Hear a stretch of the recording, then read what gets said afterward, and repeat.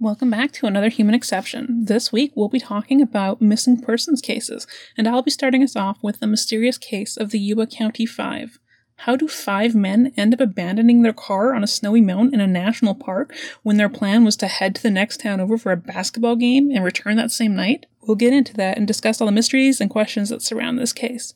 Please be advised that the story does mention suicide and discusses mental illness, and as always, foul language will be abound. Time to get ready for another Human Exception.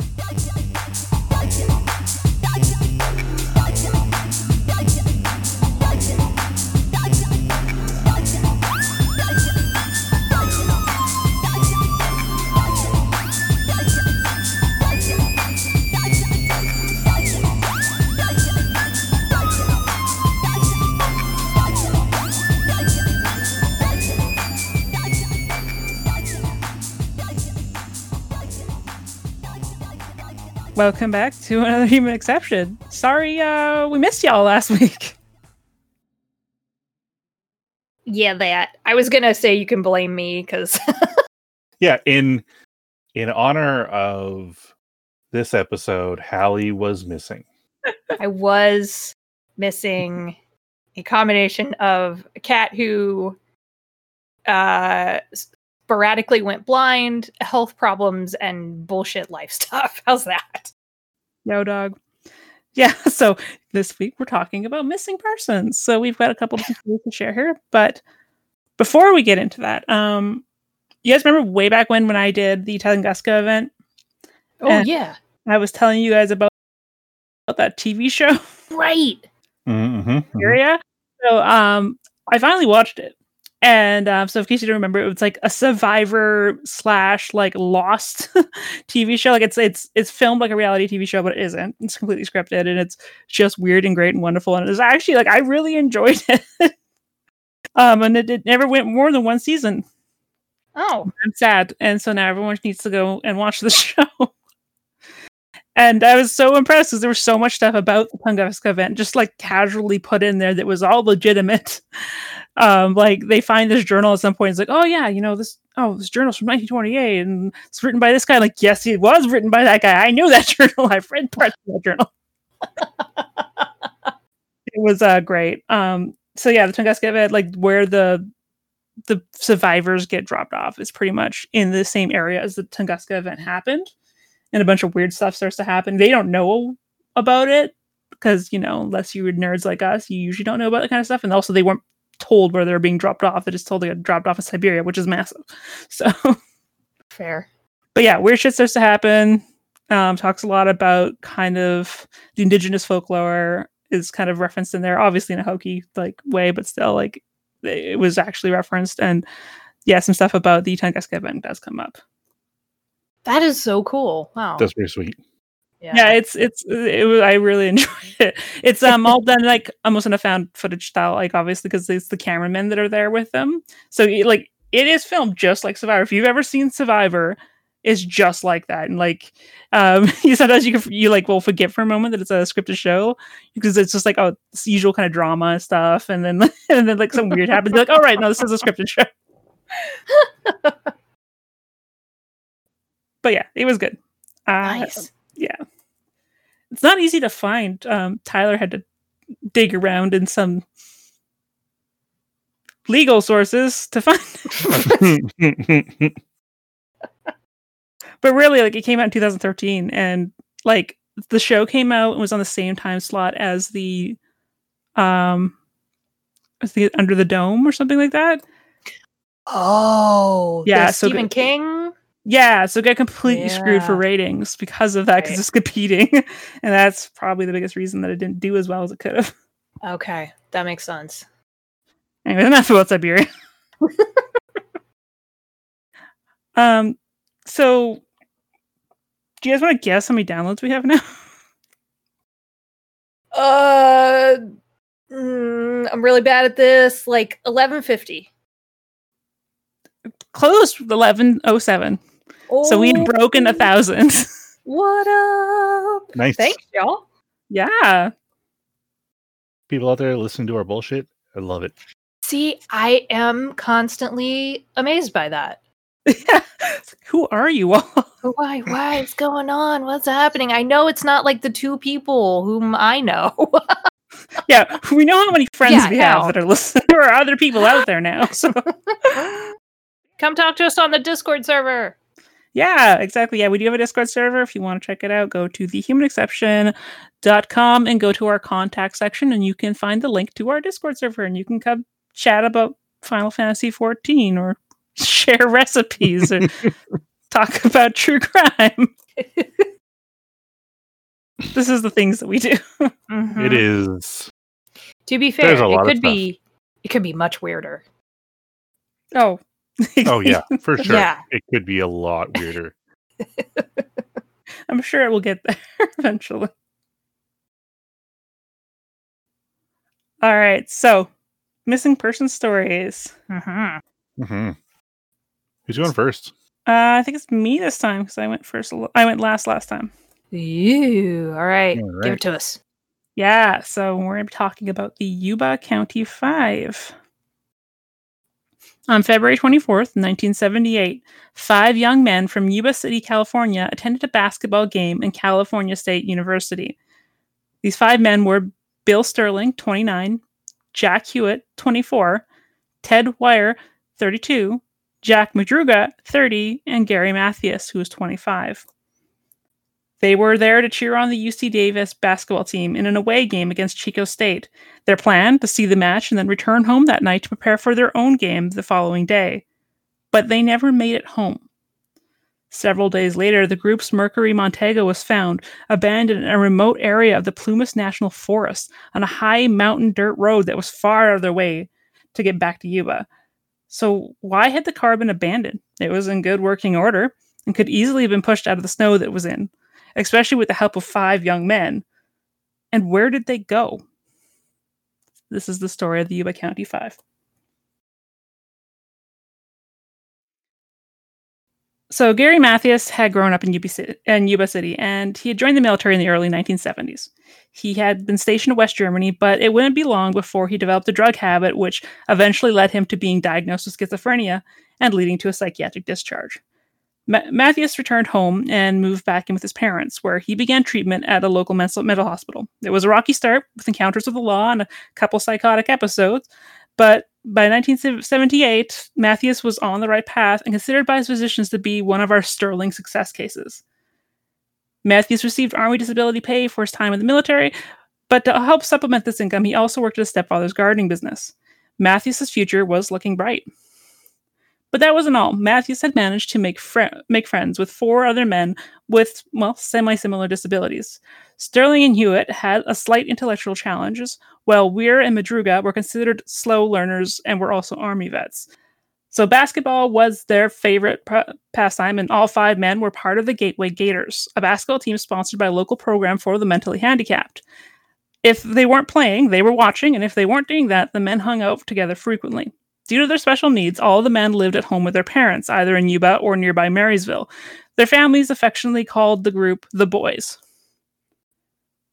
On February 25th, the boys were due to play their first game in a week-long tournament sponsored by the Special Olympics. The winning team would get to go to LA for a free trip for a week, and they were all beyond excited. So the night before, they had laid out their uniforms. Others had asked their parents to make sure that they woke up on time, reminding them frequently that they must wake up on time for the game the next day.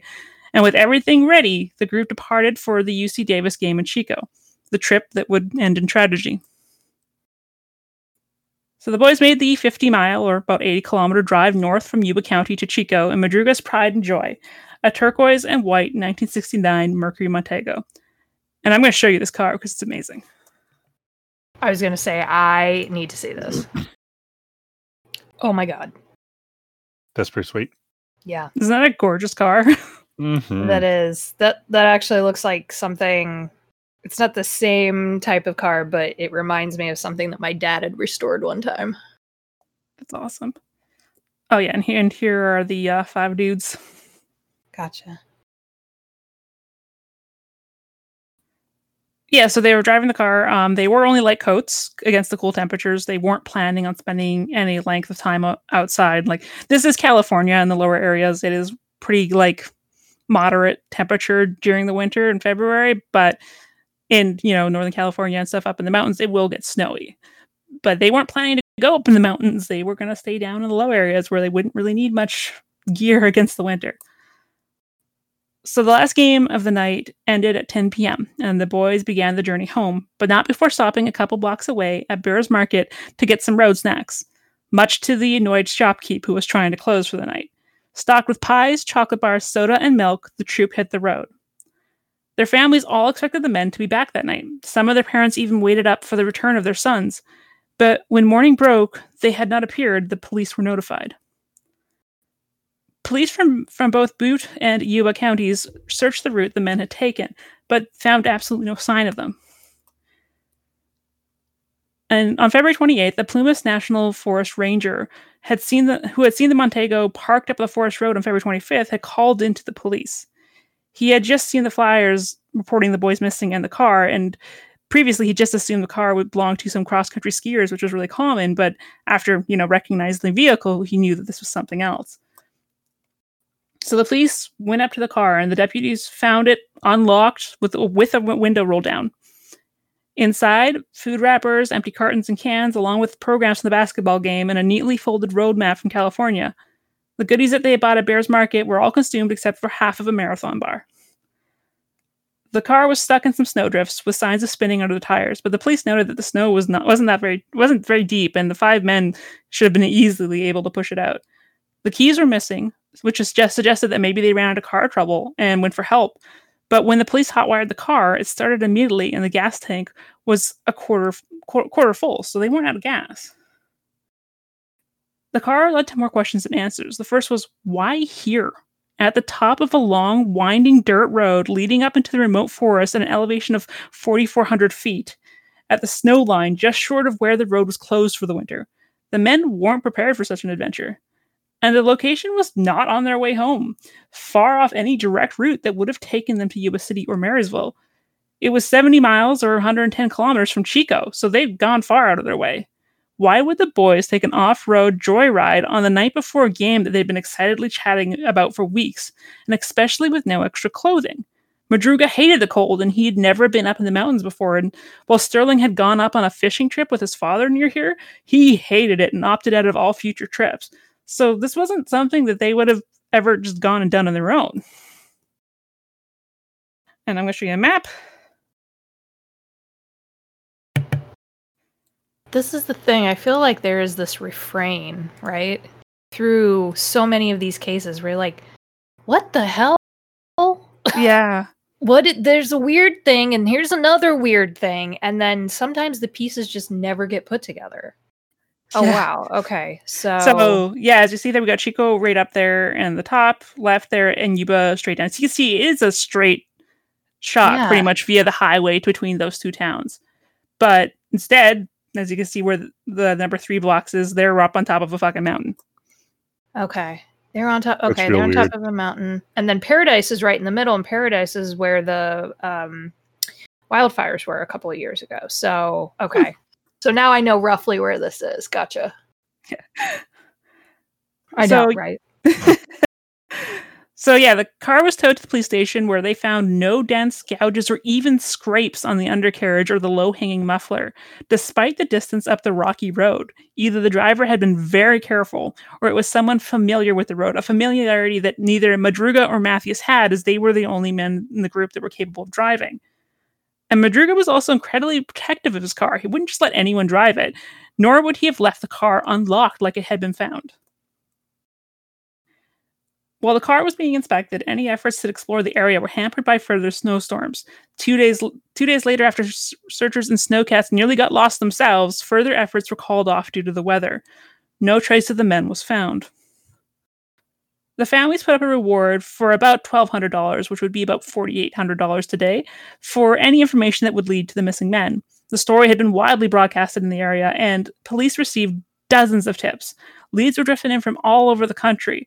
The boys had been seen in Ontario. The boys had been seen in Tampa. The boys had been seen entering a movie theater in Sacramento, accompanied by an older man. Ayers, the deputy, could punch holes in all of them, but he was skeptical and desperate. They even consulted psychics. One told them the boys had been kidnapped to Arizona and Nevada, and another said that the boys had been murdered in Oroville in a 2-story red house, brick or stained wood, with a gravel driveway, with the numbers either 4723 or 4753. For 2 solid days, Ayers drove up and down the streets in Oroville, but looking for this house, but it just did not exist. But there were 2 tips that came in that really stood out. There was a store in a small hamlet of Brownsville, about 30 miles or about 48 kilometers from where the car had been found. The men could have easily made it there if they just followed the road down from where they left the car. On March 3rd, one of the store's employees called the police and told them that she had seen 4 of the men stop at the store in a red pickup 2 days after they had disappeared. She said that she identified the men immediately as out-of-towners due to their big eyes and facial expressions. 2 of the men that she identified as Hewitt and Sterling had went to a phone booth outside, while the other 2 had gone inside. The store owner corroborated the account, saying that the 2 men who came in the store were Warrior and Hewitt, and they bought a couple burritos, chocolate milk, and soft drinks. Both witnesses were deemed credible. But this left many more questions. Who was the driver of the red truck? If they had been there 2 days after they disappeared, why hadn't they contacted their families, and where were they now? The other tip the police had received was a bizarre one. Joseph Shones of Sacramento had inadvertently ended up spending the night of February 24th in his car up near where the Montego was found. He had driven up the mountain where he had a cabin to check the state of the snow in advance of a family ski trip he had planned for that weekend. At about 5:30 p.m., about 150 feet up the road from where the Montego would be found, he'd gotten stuck in the snow. In the process of trying to get free, he realized that he was beginning to experience the early symptoms of a heart attack and had retreated to his car, leaving the engine running for heat. 6 hours later, lying in the car in severe pain, he heard what he described as whistling noises a little way down the road. He got out of his car, and what he saw looked like a group of men and a woman with a baby walking in the glare of the vehicle's headlights. He thought he heard them talking. Shones yelled at them for help, but the headlights went out, and the talking stopped. Shones got back into his car and lay down again. What the what? Shones said I already have goosebumps. Like, this is setting off my spidey sense real bad. Shones said he lay in his car until it ran out of gas, and then, while it was still dark, he walked back 8 miles to a lodge called Mountain House, where he had stopped for a drink before heading up the road. Just below his Volkswagen, in the place where he'd heard the voices, he passed the Mercury Montego, sitting empty in the middle of the road. Doctors later confirmed that Shones had indeed suffered a mild heart attack.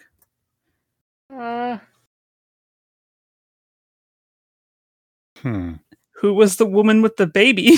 I am so creeped out right now. Okay. Why would they have not gone and helped this guy? That is weird. Okay. And, how would they have wound up on a red truck 2 days later? Oh, I hate this. I hate this so much already. Okay.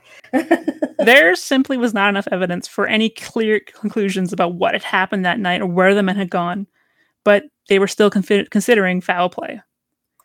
June 4th. Most of the higher elevation snow had melted, and a group of motorists had went to a trailer in the mountains that was maintained by the Forest Service. The trailer was at a campsite, a popular pit stop and resting place for hikers in the park. The motorists had noticed that the front window of the 60-foot trailer had been broken, and when they opened the door, they were overcome by the intense odor of decay. Upon this discovery, the motorists contacted the police. This little camp was off the road, about 19 miles or 31 kilometers from where the car had been found. Recovery teams spent half a day clearing 5 huge trees from the roadway before they could finally reach the trailer. So the area was searched, following the road between the trailers and the side of the Montego, and the next day they found the remains of Madruga and Sterling on the opposite sides of the road, about 11 miles from where the car had been left. The bodies had been scavenged by animals, but what remained was autopsy and showed that they had both died from hypothermia. 2 days later, as part of a search party, Hewitt's father would find his son's backbone under a manzanita bush 2 miles east of the trailer. His shoes and jeans nearby helped identify the body. And the next day, the deputy sheriff would then find the skull downhill from a bush about 300 feet away.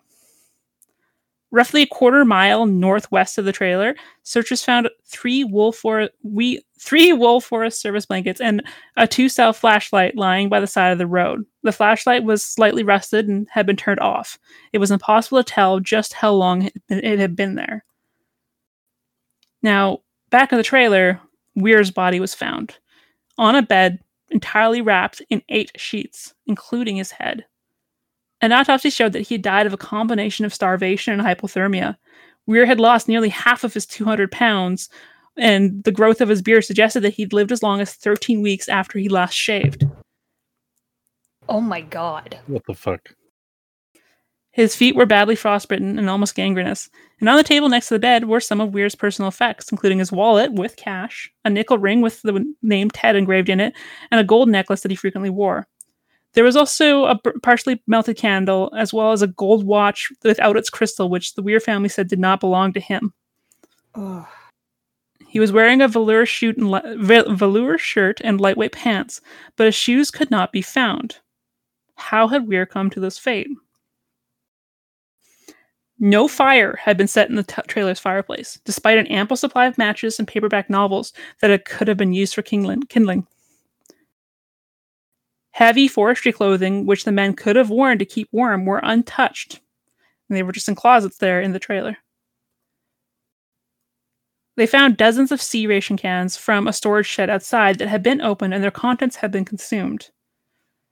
But there was also a locker in the same shed that held a greater assortment of dehydrated foods that would have been enough to keep all 5 men fed for a year if it had been necessary, but it was completely untouched.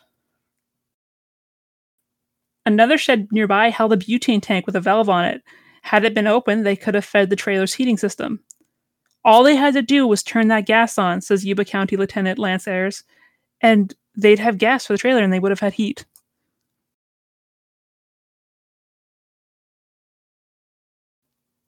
So it also seemed that Weir had not been alone in the trailer, and that Matthias and possibly Hewitt had been there with him. Matthias' sneakers were there in the trailer, and the sea rations had been opened by a P-38 can opener, which only Matthias or Madruga would have been familiar with due to their military experience. Do you guys know what a P-38 can opener is? No. That's not it. That's a map.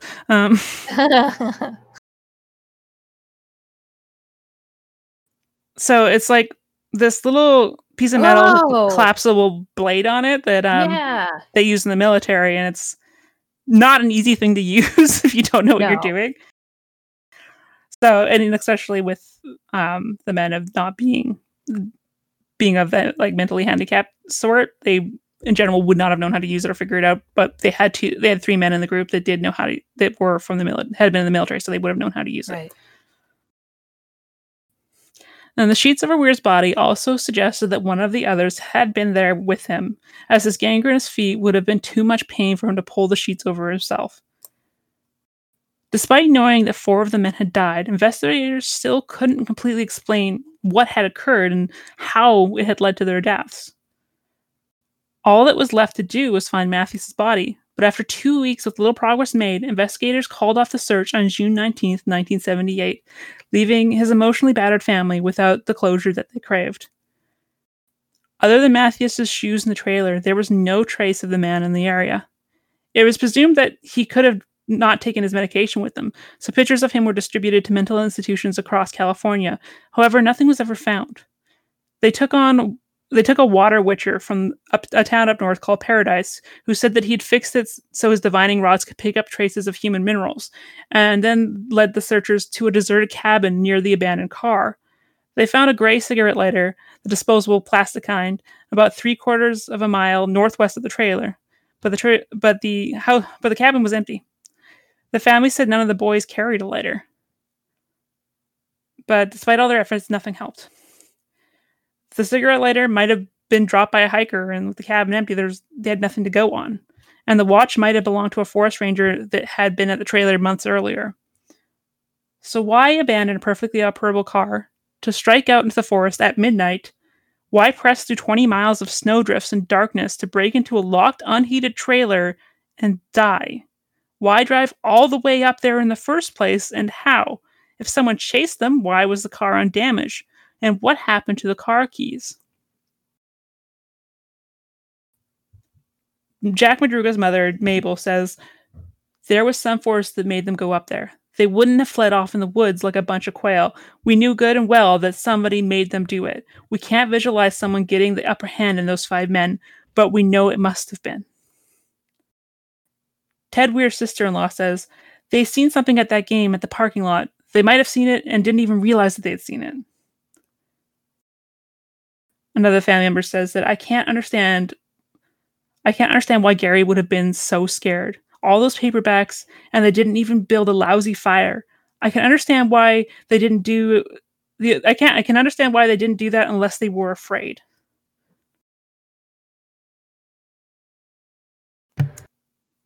Oh, I hate this.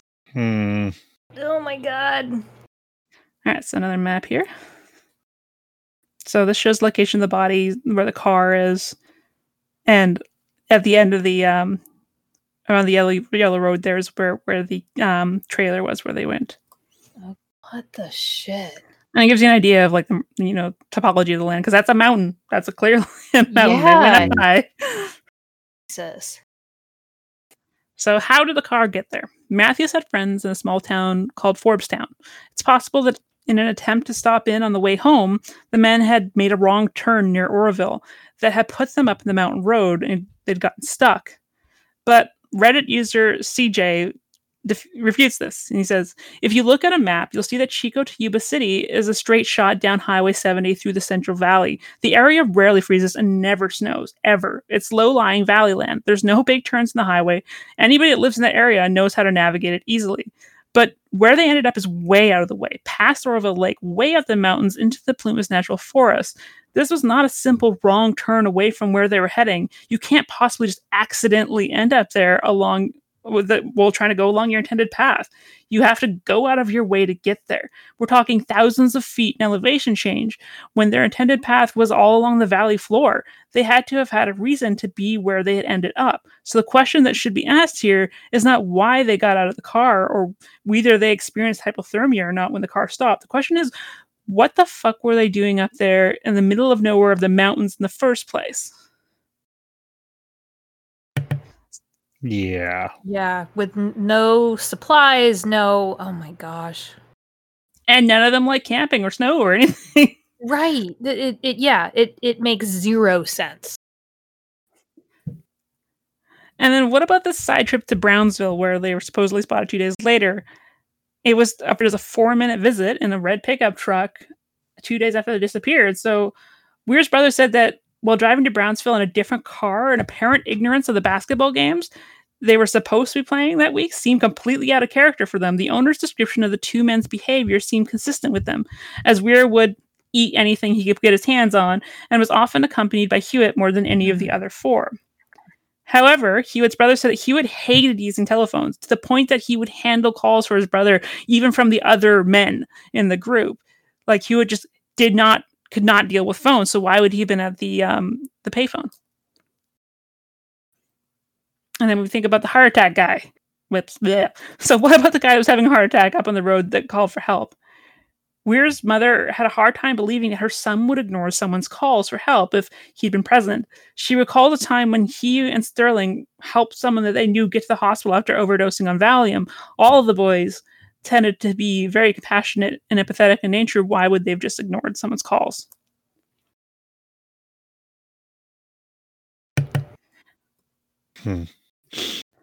And how did they get to the trailer? A day before the men went missing, the Forest Service snowcat had gone along the road in that direction to clear the snow off the trailer roof so that it wouldn't collapse during the winter. It's possible the men saw the tracks cutting through the 4 to 6 feet tall snowdrifts and thought that it would lead them to shelter. Madruga and Sterling possibly succumbed to hypothermia on their way to the trailer.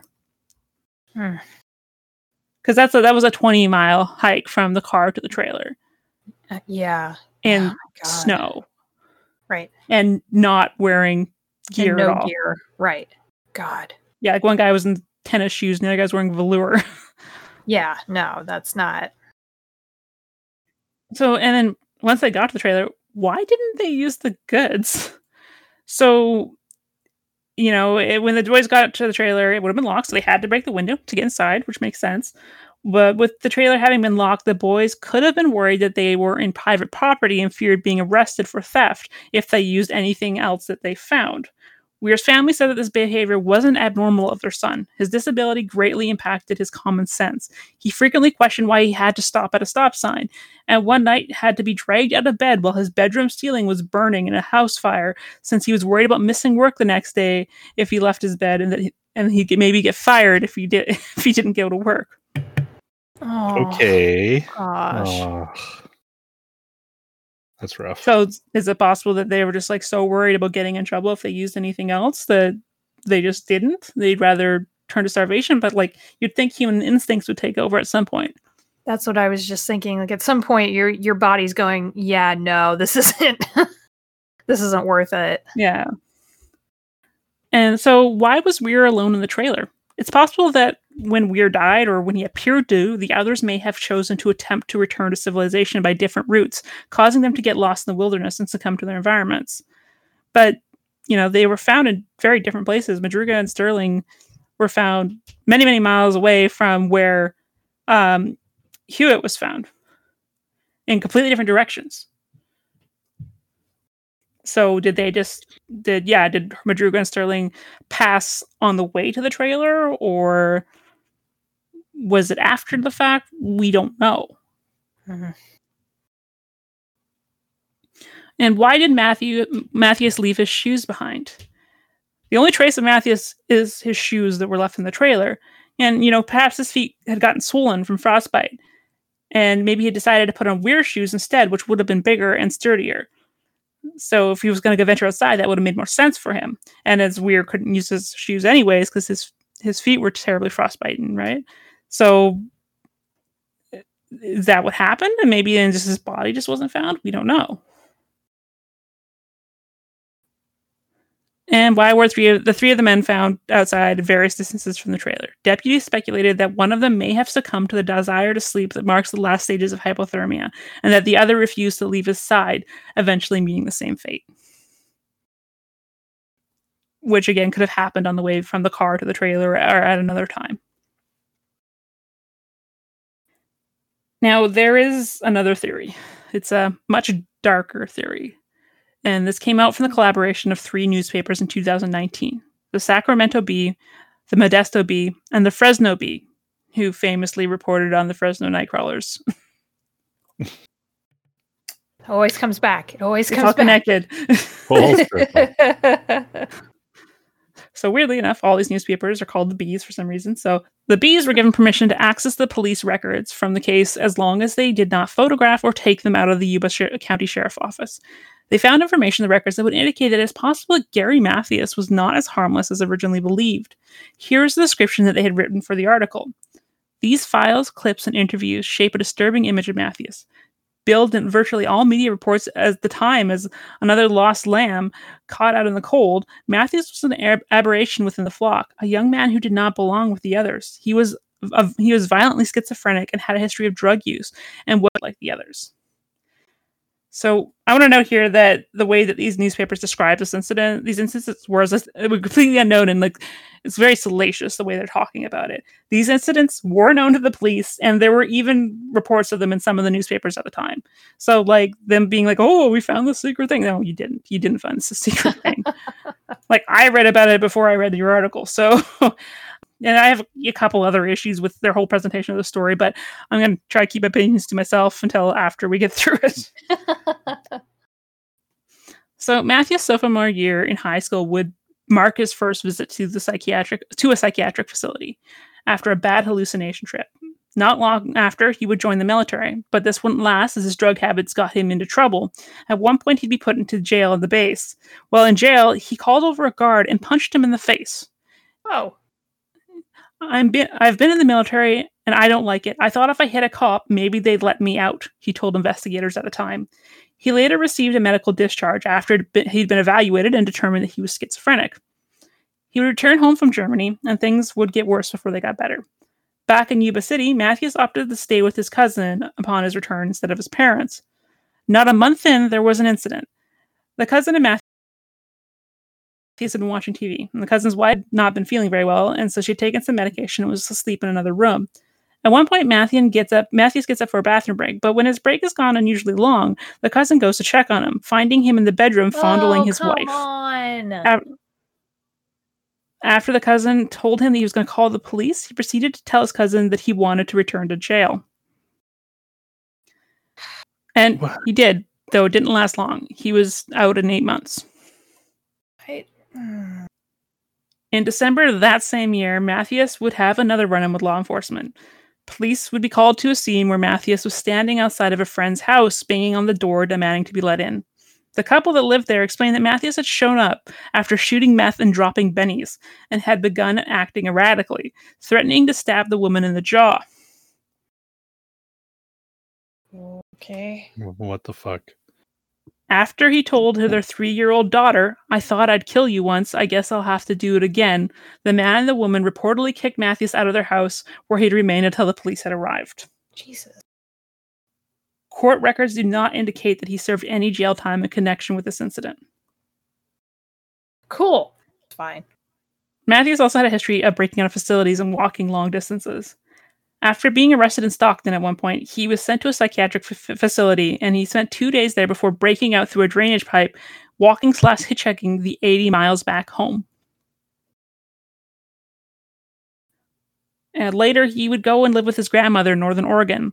His mother would beg for him to return home, and one time he just hung up the phone on her, and then showed up a few weeks later, filthy, and claimed that he'd walked from Portland, stealing milk off porches and eating dog food to stay alive on the 540-mile trip.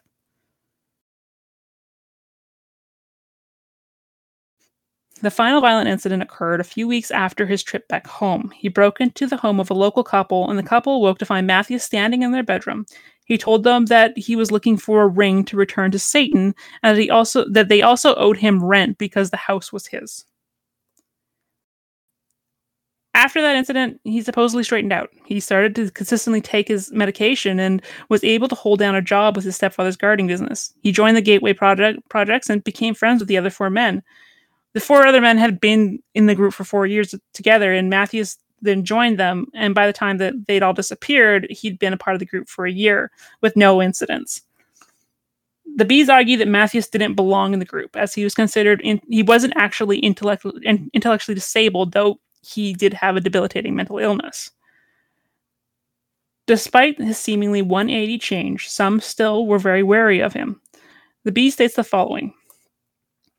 Following a 1978 interview with Matthews' longtime acquaintance, Janet Anzera, Yuba County Surgeon James Black wrote that Matthews had repeatedly told Anzera of a dream that he had where he and several other people would disappear. Anzera called Matthews a very violent person, hurting several men seriously, and said that he also hates women, according to Black's interview's notes. But even under the mellowing haze of his antipsychotic drugs, such as the Cogentin, Stelzine, and Proluxin, Gateway Gators basketball coach Robert Pennock told investigators they still felt like Matthews could flip out at any time. The other boys' parents weren't comfortable with Matthews either. Even though they didn't seem to know about his criminal record, he was a very strong personality and the only one in the group that would fight back if threatened. According to the investigators, of the 5 missing boys, he was the one that was most likely to lead and suggest places to go or things to do.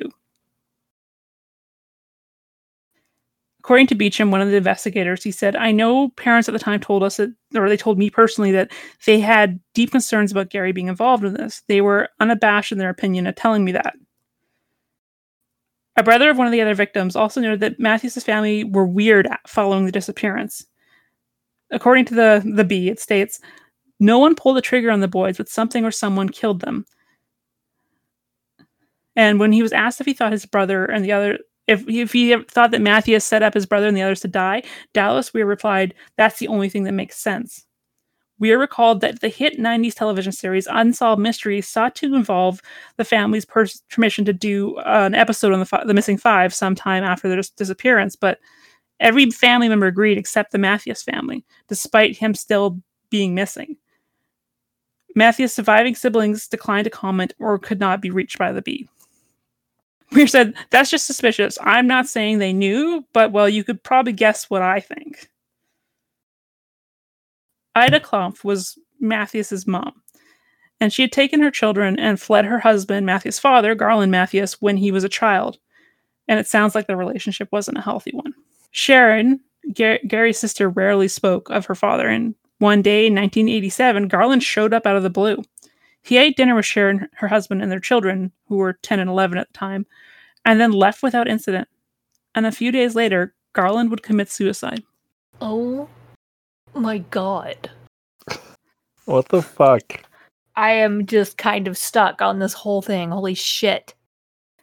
In 2002, Sharon would follow in his footsteps with a self-inflicted gunshot. Sharon's husband believed that his wife, father-in-law, and brother-in-law all had the same mental illness. He says, as long as Gary was on medication, he wasn't too bad. But when he thought he was okay and not doing his medication, and it's the same thing with my ex-wife and Sharon, as long as she was on medication, she was okay.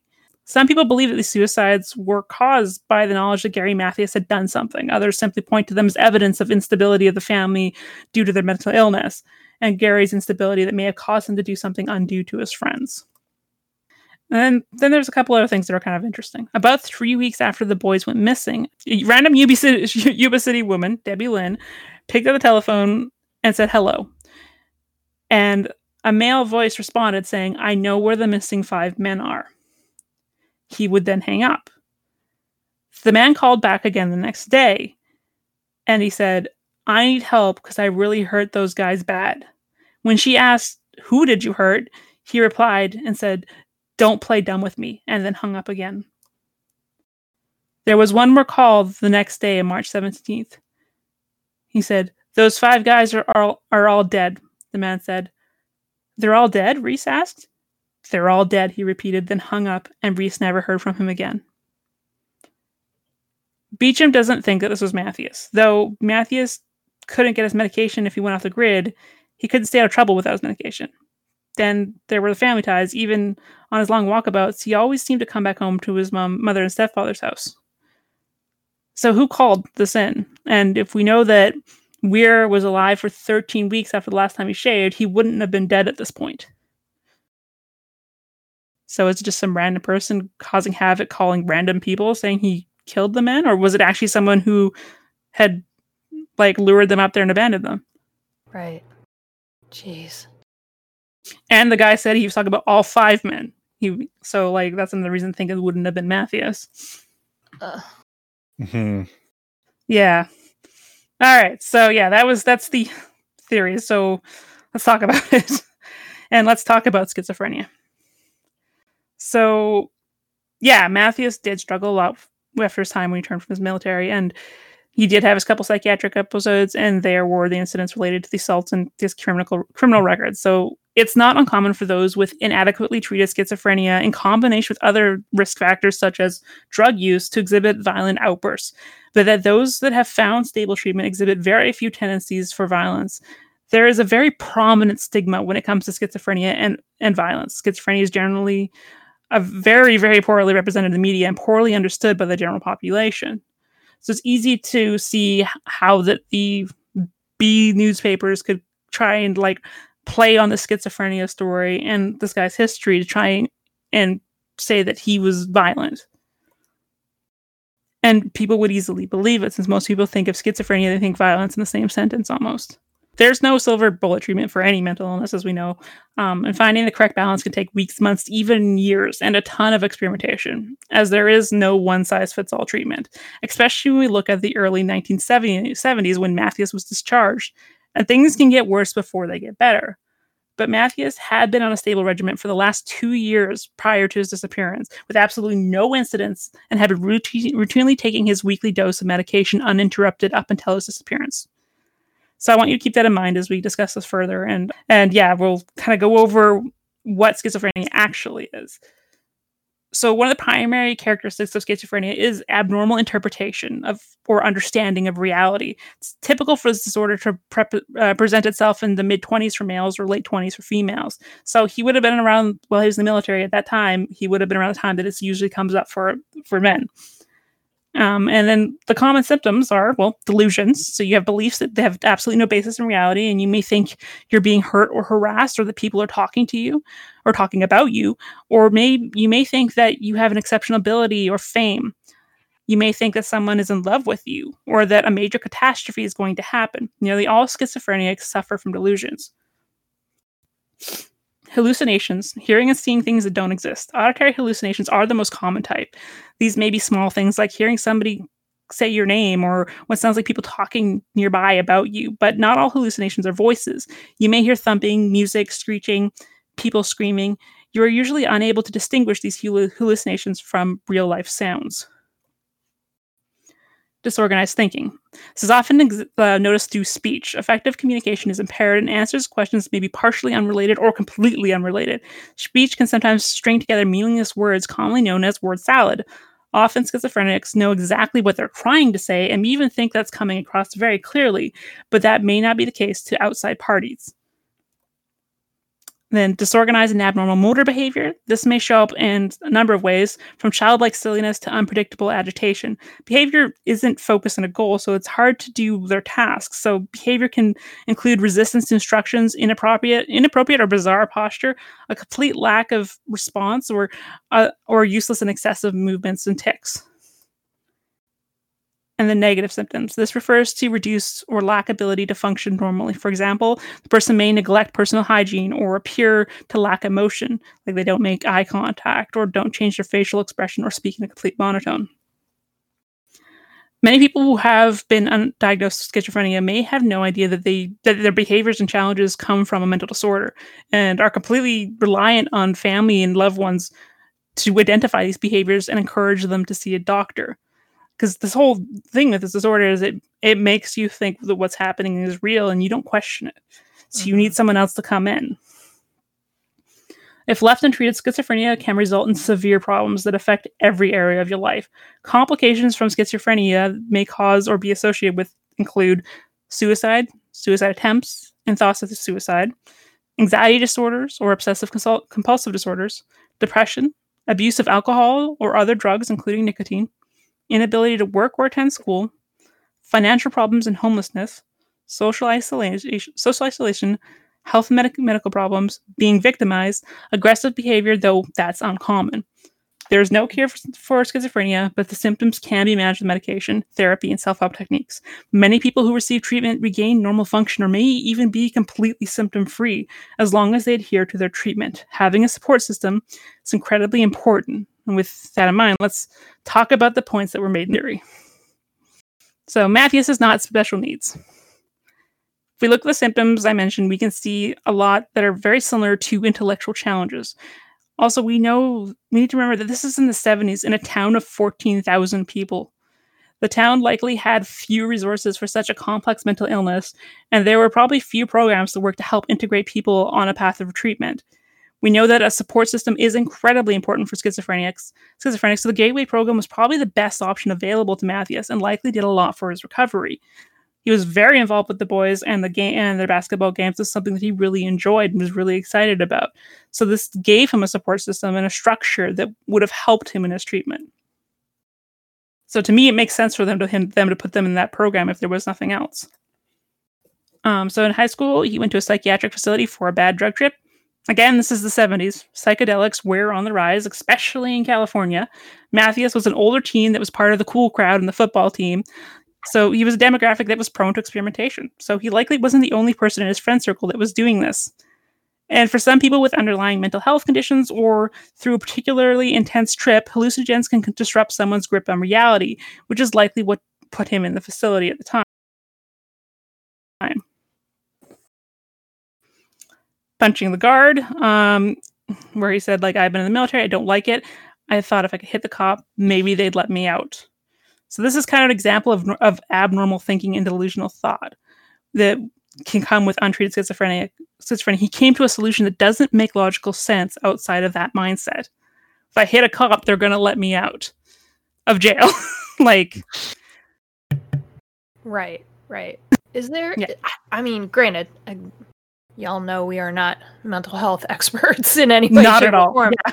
Not at all. I'm just wondering if there was anything that came up in your in your research about when this kind of disordered, nonsensical thinking happens, if they just go for the immediate, like, it's like your id playing around, right? Just like, well, there's a cop, I'm going to hit him, and I think this is what's going to happen. If there's something that it's just like whatever's handy, that's what they go for. I don't even think it's like that far along in thinking. I think it's I think it's a lot more like reactive. Yes, in that very moment. Yeah, like it's, you know, we think if we get on fire, we stop, drop, and roll. It's like conclusions they come to is completely different. They just kind of do it like reactively is what it feels like from what I was reading. That makes sense. Okay. The fondling incident. So Matthews was still not being really treated at this time. He was there. We have very little information about what exactly Matthews was thinking when this happened. And while there is absolutely no excuse for assault, if we consider the common symptoms, we can see where his logic may have come from. As we saw, that they can sometimes have delusional thoughts where they think that other people are in love with them. And as he was also wanting to return to jail, this again, to me, suggests that there was a guilty conscience. And again, also non-linear thinking there of like, yeah, I want to return to jail. This is why I did this. And then, of course, the couple, which was the last one where he was threatening to kill the child and stab the mom. This is a horrifying incident on every level. And again, there's absolutely no excuse. But again, the common symptoms and complications would express here, like what we see. We know that he was on a cocktail of potent drugs, like bennies and meth, on a person with schizophrenia that's been untreated. Like, people on those drugs alone go pretty far off the reality wagon. You add in such a severe mental illness, it's gonna get worse. You become completely detached from reality and consequence, and with that combination, it's pretty much like a nuclear circumstance. So yeah, all of his negative behavior, really, like, there's no excuse. Obviously, he should still be punished and treated for that. But when we look at, he wasn't treated during this time. Once he was treated, he had no issues afterwards. So as far as where I'm standing from, I do not think that this whole thing happened because of him. I don't think he orchestrated this. I don't think he I'm going to get my friends lost in the wilderness so that I can what? Yeah, that doesn't make any sense. Yeah, and he was so fixated on the upcoming basketball tournament, that was his big thing. He was one of the people that was telling his mom, okay, I need to wake up this time, and he laid out his uniform and everything. He was really excited. So there's no justification or reason as to why he would come to that thought. And his parents and stuff confirmed that he had taken his medication up to that point. He had his medication. He wasn't off his medication at all. So I don't know. What do you guys think? Oh my gosh. It's very easy to point the finger at the guy who was schizophrenic. Mm-hmm. It's very easy to do that, I feel like. But that also feels very disingenuous. And if you man, I would almost rather go with the theory that they saw something they weren't supposed to and they got chased, or that almost feels plausible. Yeah, or someone's oh, I need your help. Right. Or as a group of guys hanging out and being oh, hey, let's just fucking see where this takes us. Which happens all the fucking time. All the time. It's a lot less likely with people with those kind of challenges, as they're very structured. True. And want to be structured and don't want to take risks, but it's entirely possible. Absolutely. Mm-hmm. Yeah. Just because everyone knows that they generally act a certain way doesn't mean that could change if one of them had an idea that was hey, you know what? We don't know what's down here. Do you want to take a look at the thing? And all of them are friends and they trust each other. And that's... Yeah, and that's one of the things is as outside observers, and many people that look at this case, is we're observing it from a neurotypical mindset of what well, a normal person wouldn't do this, but they're coming from a very different perception of the world, and they may have had completely different ideas and logic of what they were doing. Mm-hmm. So yeah, it could have been foul play, or it could have just been them making some mistakes due to like something that they perceived. Yeah, jeez. And it's like the whole like argument, like, oh, the families were like a little uncertain about Matthews and his family and stuff like that. And I was like, well, yeah, their sons are missing, or then later found dead. Matthews was never found, and they find out about the stuff of his criminal record and everything like that. Then yeah, like they want to blame somebody. Mm-hmm. Like, I don't blame them for blaming him. Doesn't necessarily mean it's true, but I can understand how you've come to those conclusions. Oh my gosh. Yeah. And like, Matthews was never found. If we know that he has like a tenacity to walk ridiculous amount of miles to places, like if he survived, I think that he would have showed up at home. Yeah, he would eventually made his way there. Totally. He's the runaway pet that always comes home. Like he's got a track record of that. Even like when he's not even on his medication, it's what he does. That is so like creepy, right? Ooh. And then like them not wanting to be involved in the Unsolved Mysteries show, like I don't blame them either, because Unsolved Mysteries could have came to the same conclusion that these newspapers did. Right. He's schizophrenic, so he's like blame that guy. Right. He went off his rocker and killed them all, or yeah, like even now schizophrenia is so stigmatized. In the 70s or the 90s, like mental illness had such a bad rap back then. Oh my gosh. Ugh. So yeah, we don't know. Yeah, we don't know what happened. No bodies were never been found. It's also, but they were up in a massive park full of wildlife. Ugh. So it's very likely that his body's just out there somewhere. I personally don't think he's alive, but it's entirely possible that he still is. It's just somewhere else. I mean, you can spin so many theories. What if he did something and then he disassociated? He totally forgot who he was. Or even witnessing all that could have caused him to dissociate. Yeah. Yep. And he's in a care facility somewhere under a John Doe. Like, we don't have any idea. If he's dead, maybe he's buried in a potter's field somewhere, because who freaking knows? And I hate not knowing. Yeah. No, this is one of those weird cases that ever since the first time I heard it, it's been stuck in my brain. Mm-hmm. Because there's so many unanswered questions about what happened. And it's pretty heartbreaking. Yeah. Jeez. So yeah, that's my fun story. It's so fun. Oh, sorry. So local, state, and federal law enforcement agents spent more than 6,000 combined hours looking for the young men. Dogs, horses, helicopters, and snowcats were all used, but everything turned up with dead ends. So we still have no answers. The last update that we have is that in 2006, Mark Matthews checked yes on a letter from the sheriff's office to indicate that his brother Gary was still missing. Oh. Jeez. And now I'm done. All right. Yes. Who wants to go next? And that's all for this week. Funnily enough, right after recording this and preparing to upload the story, I came across a huge trove of brand new information. So we'll be recording an update to the story with some new mystifying details to add a bunch of new theories and potential perpetrators. That will either be posted next week or the week after. We'll keep you updated. As always, links, sources, and pictures can be found on our website, thehumanexception.com. Do you have an idea for anything that you want us to cover? Want to tell us we're wrong, or just want to say hi? We now have so many ways for you to do that. You can find us on Facebook and Twitter at The Human Exception, email us at thehumanexception@gmail.com, or come join us in our new Discord server. You can find the link on our website under the contact page.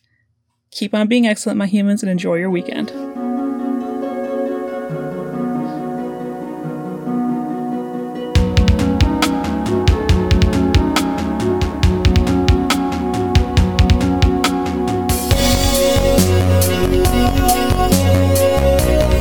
Yeah.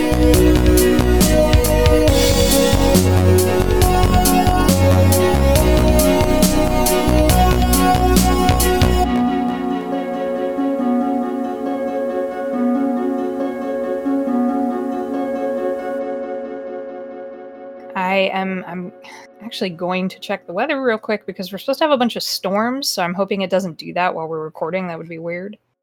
But also, think of the ambiance as we're talking about missing people.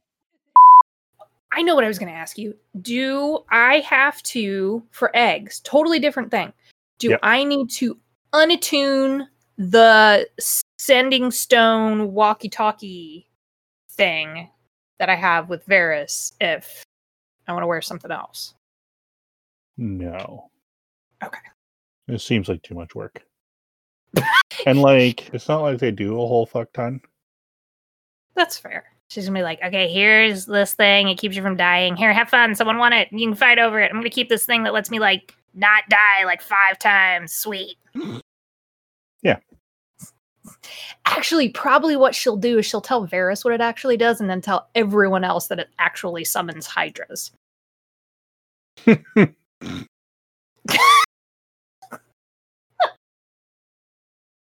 got this thing. I'm gonna open it up. Fucking hydra. So we're gonna have like me, a dragon, boo, and then a fucking hydra.